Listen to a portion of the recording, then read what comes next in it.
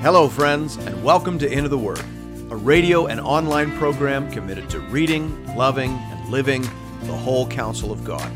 I'm your host and Bible guide, Pastor Paul Carter. Your word is a lamp unto my feet. Hope you have your Bible open in front of you today to Psalm 1. Generally speaking, my intention for every episode of Into the Word is to read and explain one full chapter of the Bible in 15 minutes or less. On days like today, when we're starting a new book, we'll give ourselves a few extra minutes to cover some basic introduction and orientation. Now, I suppose there was a time when the book of Psalms needed no introduction. In fact, for much of Christian history, the book of Psalms was by far the most familiar book of the Bible to the average believer. During the Middle Ages, the Psalter was the only part of the Bible that a lay Christian was likely to own. A great part of medieval piety was bound up in meditation upon the Psalms. Martin Luther, for example, said, "The Psalter is a little Bible and the summary of the Old Testament. One verse of the Psalms is sufficient for the meditation of the day, and he who at the end of the day finds himself fully possessed of its sense and spirit may consider his time well spent." The Psalms taught the believer about the Bible. As Luther said, it was widely considered the Bible in miniature. But more than that, the Psalms taught the believer how to respond to God. St. Augustine told his people, he said, "Form thy spirit by the affection of the psalm. If the psalm breathes the spirit of prayer, do you pray? If it is filled with groaning, groan also thyself. If it is gladsome, do thou rejoice also. If it encourages hope, then hope thou in God. If it calls to godly fear, then tremble thou before the divine majesty, for all things therein contained are mirrors to reflect our own real characters. Let the heart do what the words signify."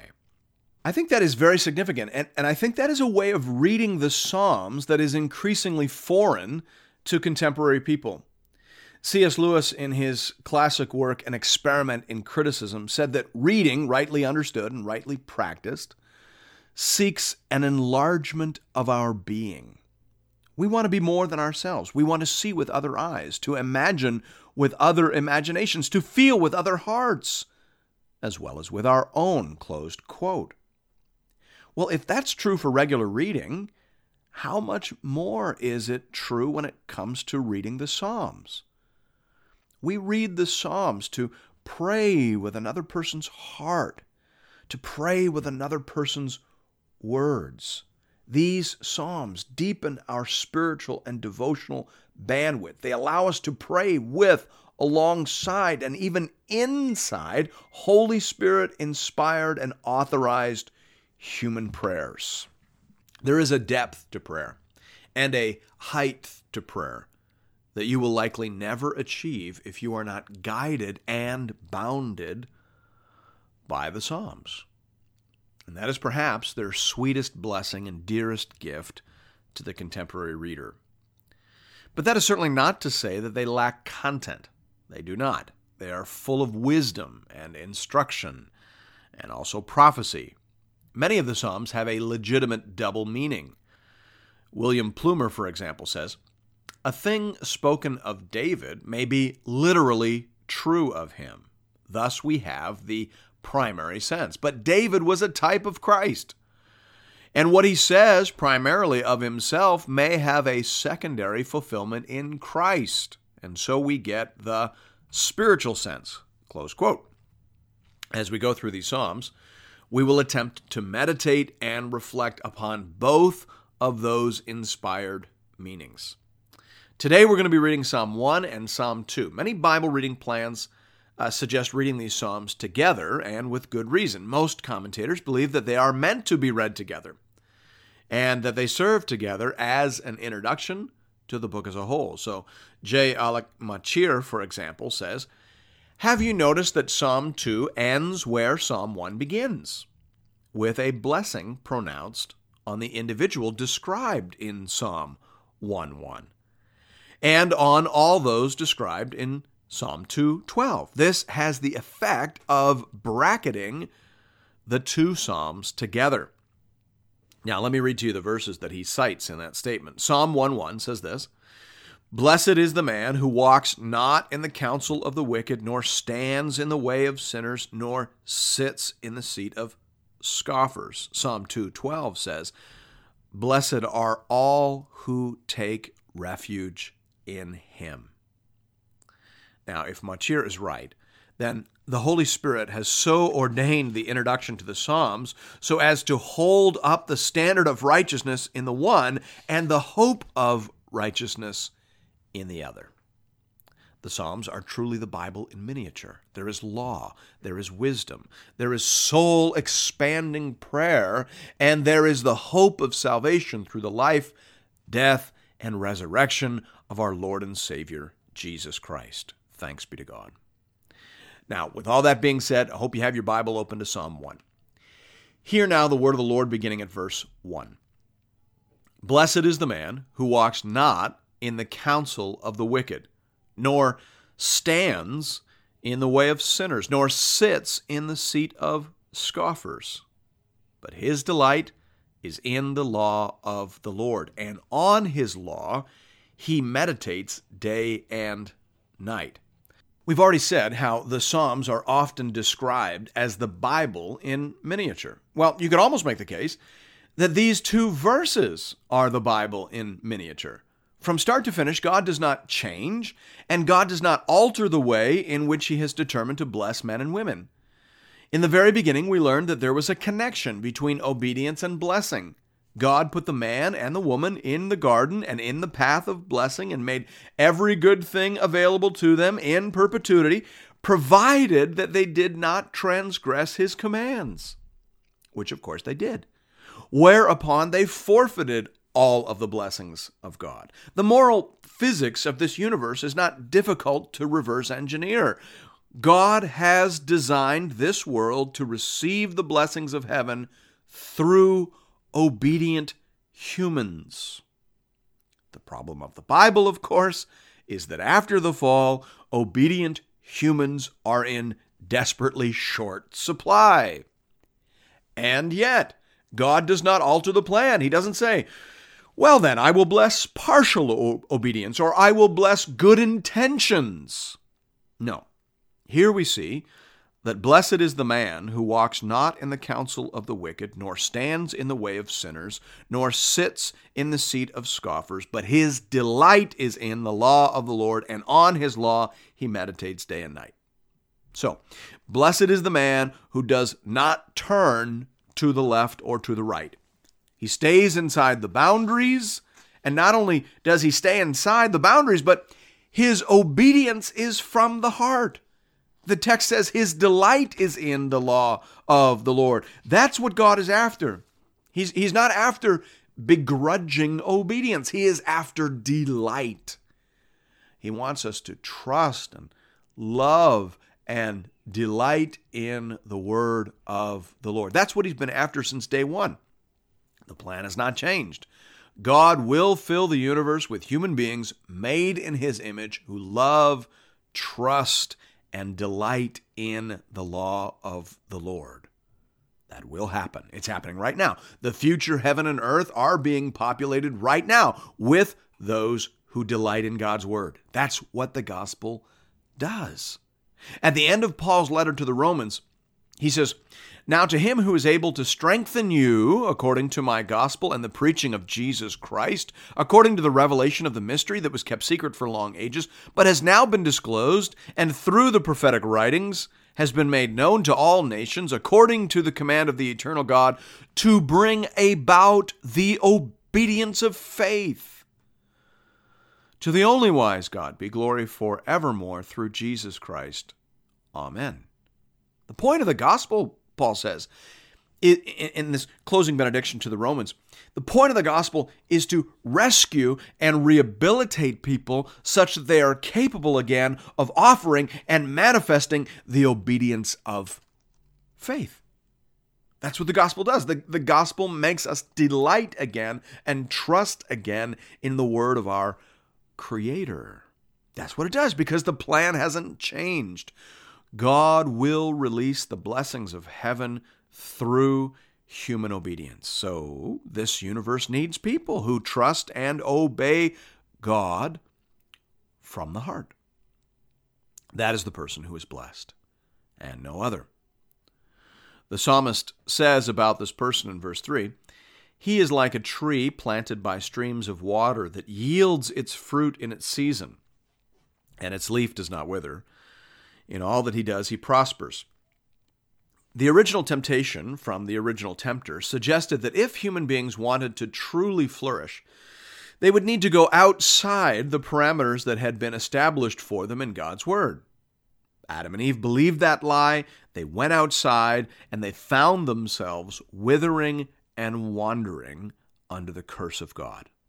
But the blessed man, the righteous man, does not wander and does not wither. He is planted in the place of blessing. In all that he does, he prospers.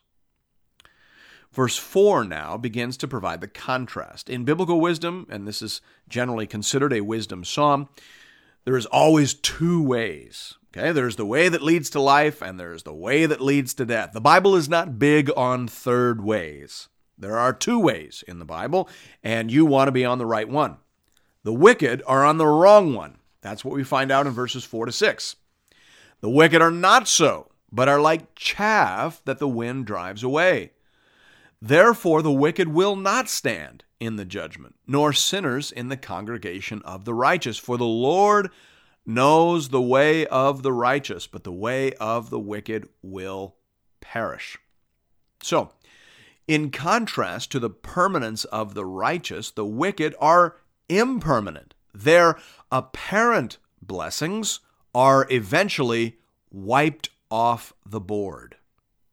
Now, this aspect of biblical wisdom is repeated and explored throughout the canon of Scripture. Think of Job.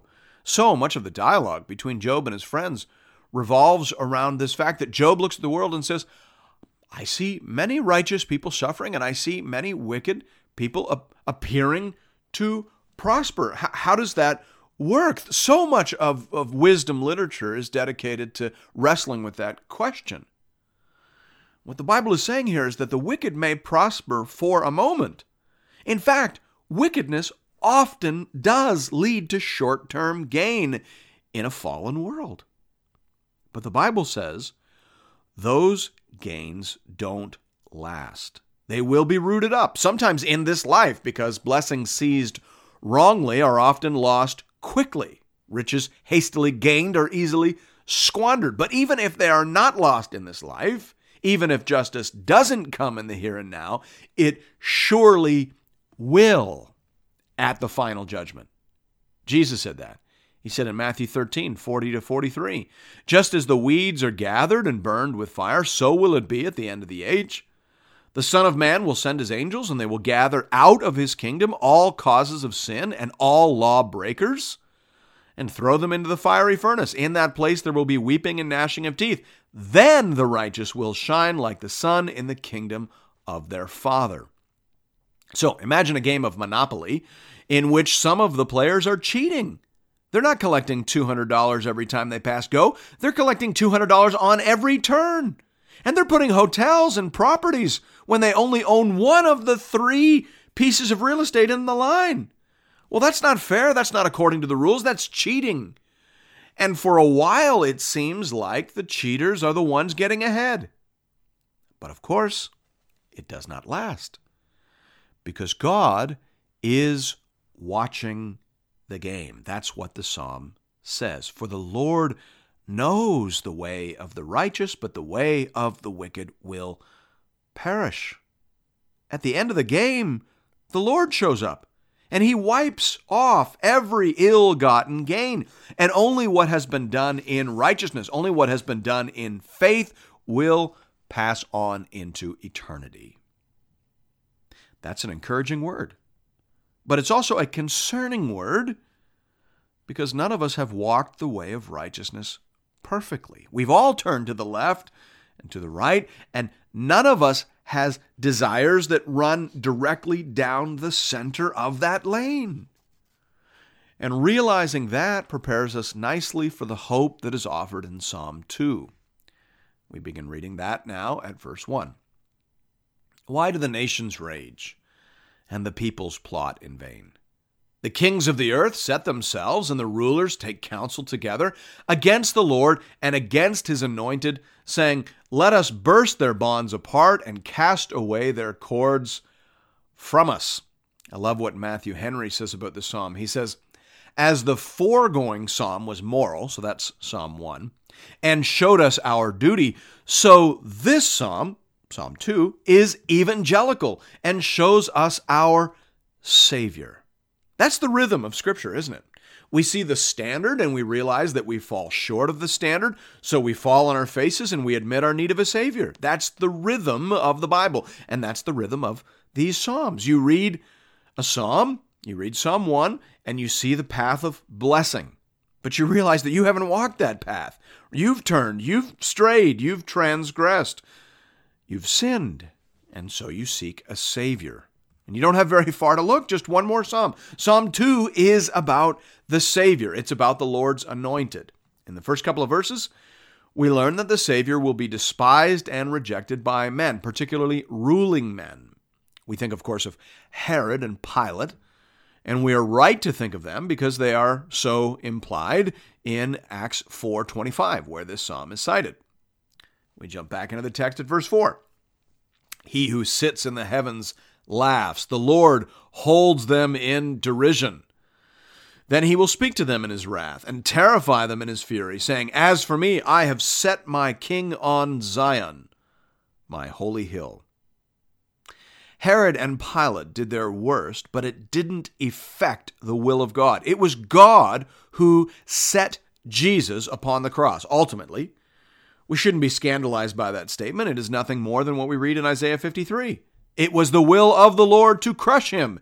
He has put him to grief. The Lord has laid on him the iniquity of us all. That's the gospel. Jesus didn't die because Herod and Pilate were jerks and tyrants, although they were. Jesus died ultimately because it was the eternal will of God. That isn't to say that Pilate and Herod were puppets. It isn't to say that their will was overwhelmed. No, that's not the case. And that certainly isn't to say that they won't be judged. They certainly will. They were acting responsibly, but their responsible actions served the eternal decree of God. The text is very clear on that. God is the primary actor in this story. Verse 7 goes on to say, I will tell of the decree. The Lord said to me, You are my son. Today I have begotten you. Ask of me, and I will make the nations your heritage, and the ends of the earth your possession. You shall break them with a rod of iron and dash them in pieces like a potter's vessel. The speaker in verses 7 to 9 is the Son, the King, the Messiah.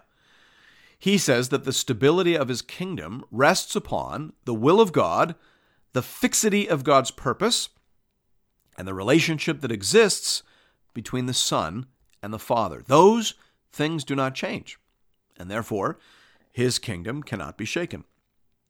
The psalm concludes in verses 10 to 12. Now therefore, O kings, be wise, be warned, O rulers of the earth. Serve the Lord with fear, and rejoice with trembling. Kiss the Son, lest he be angry and you perish in the way. For his wrath is quickly kindled. Blessed are all who take refuge in him. Tim Keller says here, to kiss his Son is to rest in and live for him. I think that's well said. The Son is the blessed man. He is the one who obeys God perfectly and who positions himself to mediate all of the blessings of God upon the earth. The Apostle Paul says that in 2 Corinthians 1:20. Speaking of Jesus, he says, For all the promises of God find their yes in him. Everything God ever said he would give to us, every possible blessing and kindness is now available for us in the person of Jesus Christ. That is why it is through him that we utter our amen to God for his glory. 2 Corinthians 1:20. That's the gospel, right? That's our hope, Old Testament and New. And this is the word of the Lord. Thanks be to God. And thank you for listening to Into the Word. If you're interested in additional resources or previous episodes and series, you can find those, of course, over at the website, www.intotheword.ca. I hope you found our new app and are making good use of it. We're so excited about that, and we would love for you to make use of that. Download that. You can connect with us on Facebook. I hope that you do that too. You can connect there. We post daily encouragements and conversation starters, user reflections. Great way to get connected. Hope to see you there. And I hope to see you again real soon, right here, for another episode of Into the Word.